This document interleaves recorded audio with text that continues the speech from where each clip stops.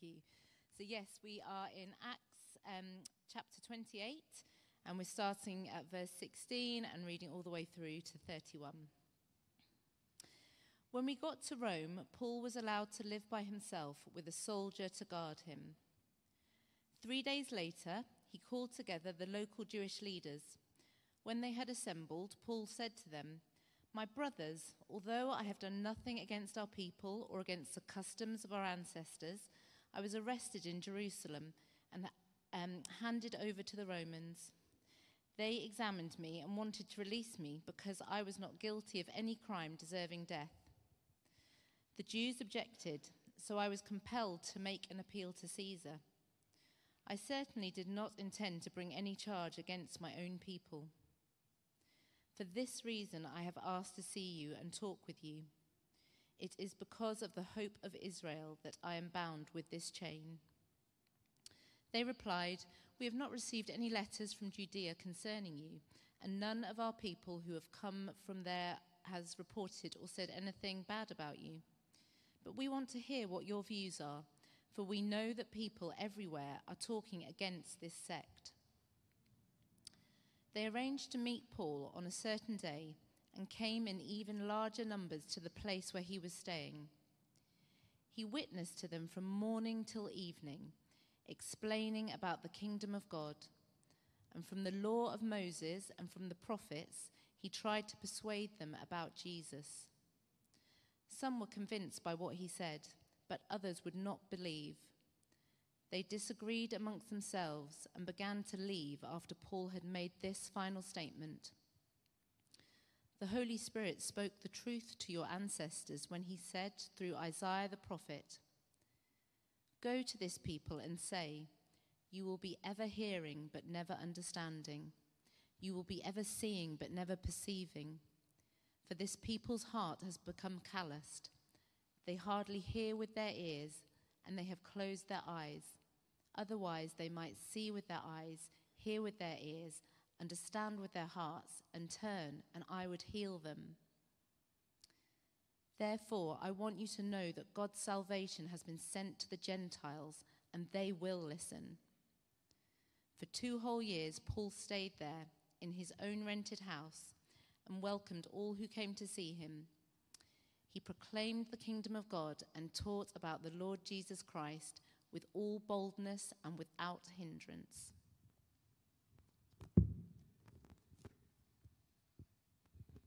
Thanks so much, Geraldine. Our speaker tonight is Jane Beeko. Jane is a lawyer. She works for the post office.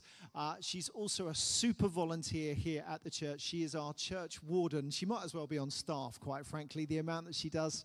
She's absolutely amazing. So would you give a warm welcome to Jane as she comes to speak to us?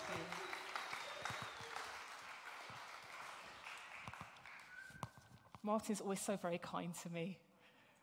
So my talk today is called Unstoppable Good News. Now, if I'm honest, I love a bit of Instagram. Not the negative side, but the positive. So I love a good meme. I love to see my friends on holiday having a good time. And I love a good news story. Who doesn't love a good news story?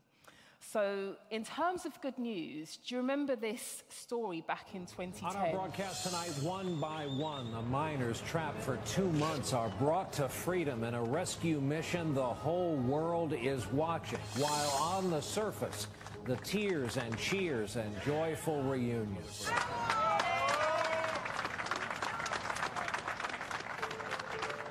Again and again and again. Prayers answered. So those Chilean miners rescued back in 2010, they were stuck in a collapsed mine for 69 days. They were praying and singing, and they were released. All of them were rescued, all 33. And then a couple of years ago, we had this tennis moment.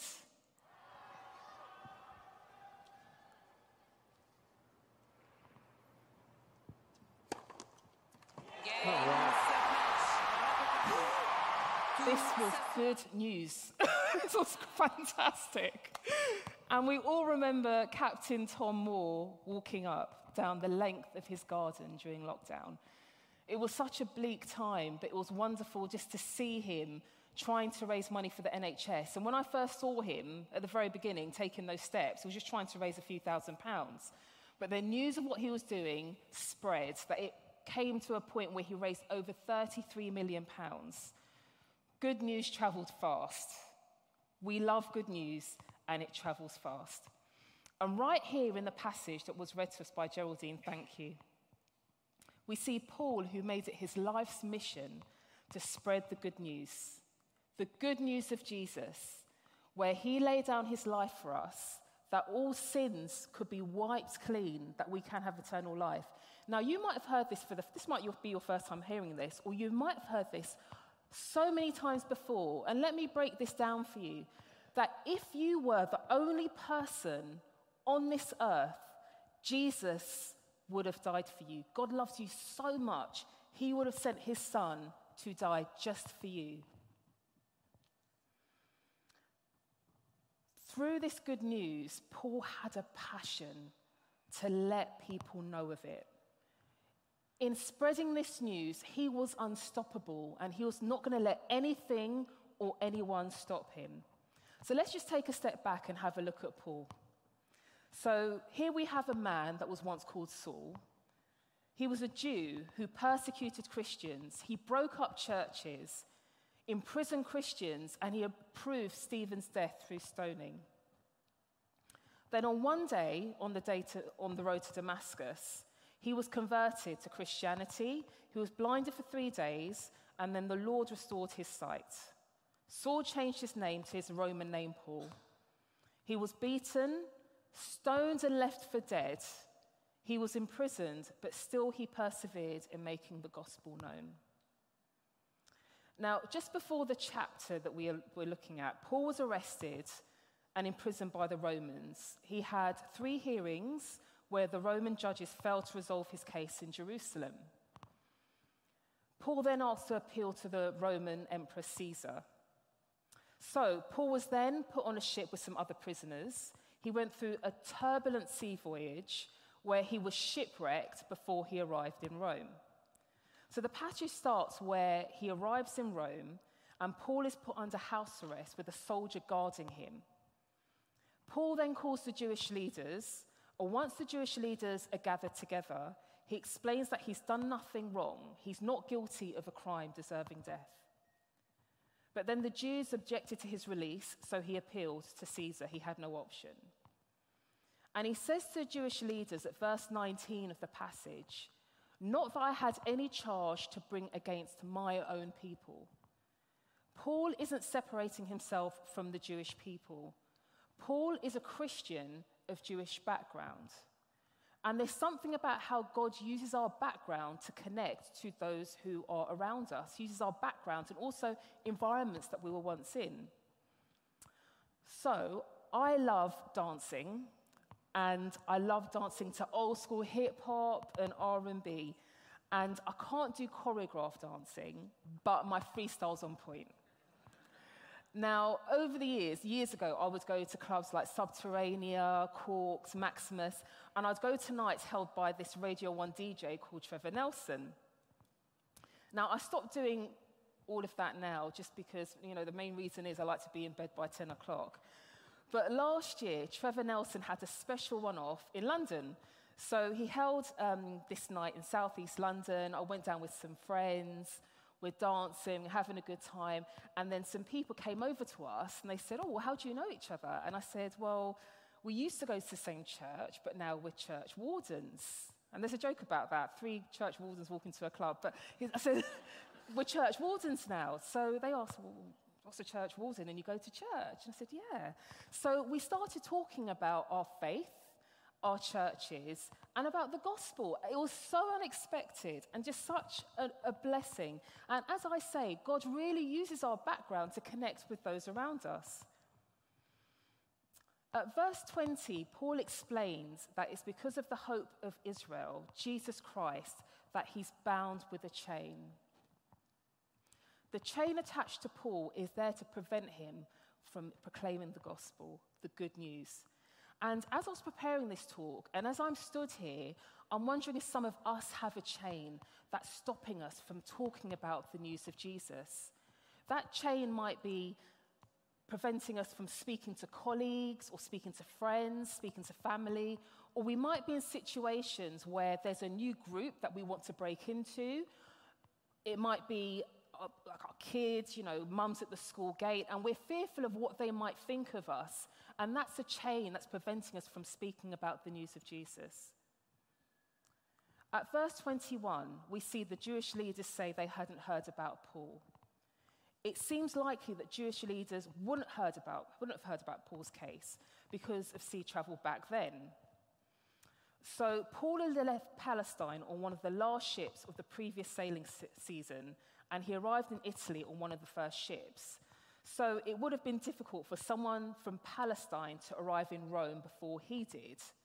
But also, despite all of this, it's likely that the Roman Jews would have cast a blind eye towards this case anyway, because the legalities surrounding Paul's case were pretty weak. At verse 23, it says that they arranged to meet Paul on a certain day, and they, the Jewish leaders, came in even larger numbers to the place where he was staying. And from morning until evening, he explained and declared to them the kingdom of God and tried to convince them about Jesus from the law of Moses and the prophets. We have Paul, an intellectual. He was a Pharisee, so he was a Jewish leader. And we also know that he's the son of a Pharisee. And in Acts chapter 26, 24, we see his great learning referred to. So he would have been intellectually brilliant. His education will be second to none. So Paul was speaking to Jewish leaders who were on a similar intellectual path to him. And we see that some were convinced, but some did not believe. This happened then, and it happens now. We can use clever arguments to try and explain the gospel. And that's not what it's about. The Bible isn't an intellectual exercise. And I say this because in the past, I've used the Bible like this myself, and I have to guard myself against that now, reading the Bible, not undertaking that practice. The Bible is a living word where God speaks to us. He meets with us. Now, when Paul was speaking to Jewish leaders, there would have been some intellectual sparring. But that wasn't the point. It wasn't about landing that intellectual argument. It was about explaining and letting the Holy Spirit move and do his work. And we need to do this when we speak about the good news. We need to just lift opportunities up to God and let the Holy Spirit just do his work. And I believe all too often there is a fear sometimes about speaking about the good news of Jesus for two reasons. One, that chain that I spoke about before, that fear of judgment, what people might think about us. And if I'm honest, I used to let this hold me back years ago at work. I used to be quite fearful. I was sort of terrified about telling people that I was a Christian because I just thought, what are they going to think about me? They'll just think I'm a bit strange. But then eventually they would find out. They would find out through witness, through conversations, that inevitable question, what did you do over the weekend? Okay, you mentioned you went to church, and that starts a conversation. And in the end, when colleagues did find out that I was a Christian, it was fine. And in fact, people would approach me and ask me to pray with them, which was a beautiful thing. The second reason we tend not to speak about the good news of Jesus is the fear of not being able to answer questions or not knowing how to answer the questions or just fear about it generally. So there are 4 points that I would speak to on this, and they all begin with the letter P. Firstly, plant yourselves in the Bible. Remember what I said before about Scripture. It isn't an intellectual exercise. It's a living word. The Bible is a living word. I'm saying that we should read the Bible because if we're speaking about the good news of Jesus, it's good to have an evidence base about what we're speaking about that hope in Jesus. And reading the Bible is good because that is where God speaks to us. It says to us at Hebrews chapter 4, verse 12, "For the word of God is living and active." The Bible shapes us and feeds us spiritually. And if you've never picked up the Bible before, or you haven't picked up the Bible in a long time because of busyness or pain, there are lots of reasons why we might not pick up the Bible, then I'd suggest perhaps starting with the gospel like Mark. Start with Mark, look at that today. And there are also books and Bible plans you can use. So you've got the Bible in 1 year. Okay, you're supposed to start it in January, but it doesn't matter, it's July. You can start it today. And also, you might want to think about your routine. So you might want to go to bed earlier, wake up earlier, read the Bible, or listen to the Bible when you go for a run. That's what I tend to do. Then 2, we've got pray for wisdom and discernment. Ask God for wisdom before, during, and after you speak about the gospel. For God to be with you as you speak. He'll help you speak through it. And also, it's good just to pray for seeds to be sown after a conversation. That's something that I tend to do. And 3, pursue opportunities to share the gospel.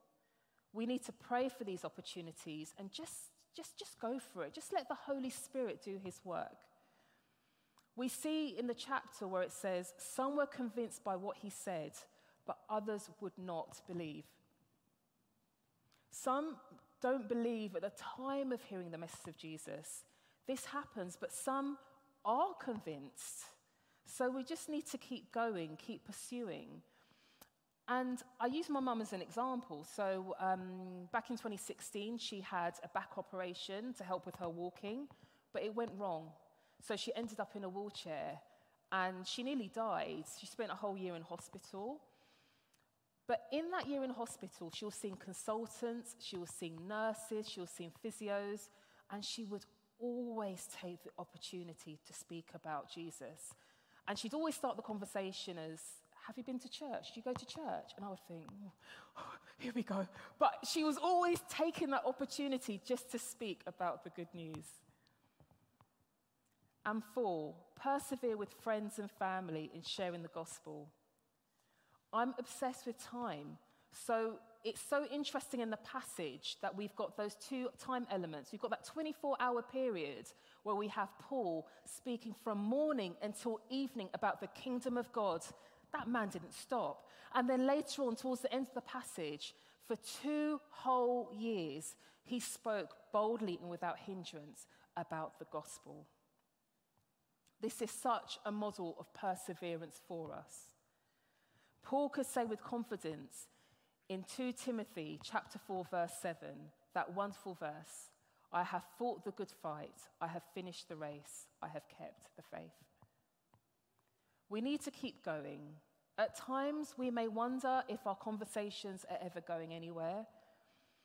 I remember speaking about my faith some years ago with a friend of mine. Over the years, I would talk to him about my faith, and I'd think, it's probably not landing. And then we lost contact. And then I saw him some years later at Vauxhall Station, and I almost didn't recognize him. He looked like a completely different person. Joyful, face glowing, and I almost didn't recognize you. And he said that he had come to faith, and he was actually helping to run a church. At verse 25, we see the Jewish leaders disagreed among themselves and began to leave after Paul made a final statement that the Holy Spirit spoke to their forefathers through Isaiah the prophet. Go to this people and say, you'll be ever hearing but never understanding. You'll be ever seeing but never perceiving. For the people's heart has become calloused. They hardly hear with their ears and they close their eyes. Otherwise, they might see with their eyes, hear with their ears, understand with their hearts, and in turn, I would heal them. And that final statement's taken from the Old Testament book of Isaiah, chapter 6, verse 9, which Emily read to us, and where it was wonderful to see so many people respond. So you have Isaiah living in Israel during a terrible time. It was full of injustice, where leaders were taking other people's properties, their homes. People were homeless. These same leaders were having fine feasts where people were dying of hunger, dying of thirst. Then Isaiah sees God in his holiness, and he says, as we heard, he's a man with unclean lips, and he lives amongst unclean people. because the leaders are doing terrible things. An angel picks up tongs and places coal on his lips to cleanse him. Isaiah then puts himself forward to spread the message of God. So it's interesting how we have two aspects here with Isaiah. We've got him wanting to deliver the news of God to the people, which he does as a prophet. And two, we've got Isaiah who feels unclean. The Bible doesn't say why Isaiah says that his lips are unclean or why he feels unclean. But God took away the uncleanliness that Isaiah felt. And he continues to take away those feelings of unworthiness, of uncleanliness. Feelings of guilt and shame can be reasons that act as a blocker that can prevent us from seeing and hearing, and for our hearts being healed. It prevents us from hearing the gospel of Jesus. And for years, I was in that place where I felt that God could never accept me because of the guilt that I felt. So for years, I would go to a church in central London, sit at the back, right-hand side, and just hear the message over. But I wasn't hearing, I wasn't seeing. But this I know for a fact, that's a lie, that we can't be received, that God doesn't love us. God loves us so much that if you're sat here and you have those feelings of guilt and of shame, God loves you. He sent his son to die for you, that you can have that complete assurance of forgiveness and that nothing can ever, ever separate you from the love of God. Isaiah's told about the one who will be born of a virgin and the one who will be called Emmanuel, the one who will set us free. It says in Colossians chapter 2, verse 13, he forgave us all our sins, having cancelled the written code with its regulations that was against us. He took it away, nailing it to the cross. So Jesus took everything with him and nailed it on that cross on that day, the guilt, the shame. We don't need to experience that anymore. We're free. We've got that freedom. That's the good news. We've got that eternal life, and we've got that confidence in Christ. Verse 28 says, I want you to know that God's salvation has been sent to the Gentiles, and they will listen. The Gentiles were not Jews and were seen as being outside of God's people, but this could not be further from the truth. We see in Scripture that the message of Jesus is for everyone. And as I near towards the end of this talk, the passage started by telling us that Paul lived by himself with a soldier to guard him. Paul is bound with a chain. And then at the end of the passage, we see that Paul is in a house for 2 whole years, where he boldly and without hindrance speaks about the kingdom of God and the Lord Jesus. So we see 3 physical restrictions on Paul. We see the soldier outside his house, guarding his house. We see the chain, and we see the house. And those things did not stop him. The message of Jesus is so life-changing that Paul made it his mission to make sure that this good news is known. And I pray right now, I pray for a real stirring, a real passion in our hearts, that from this, we've got this ignition that we want to go out, we receive and we want to go out and spread that good news. I pray that God uses us so boldly and without hindrance to spread that good news that it goes viral. Let's pray.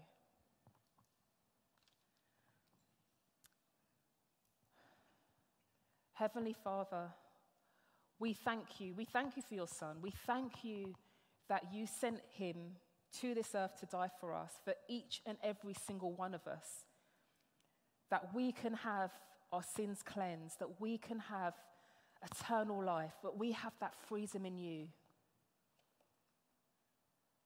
And Lord, we just pray that we can just go forth. We can have that stir that passion in our hearts, Lord. Stir that passion in our hearts where we go out, we spread that news. Anything that's restricting us, any chain, we pray that you just remove it from us, Lord. We pray we just go out and speak boldly in your name. Amen.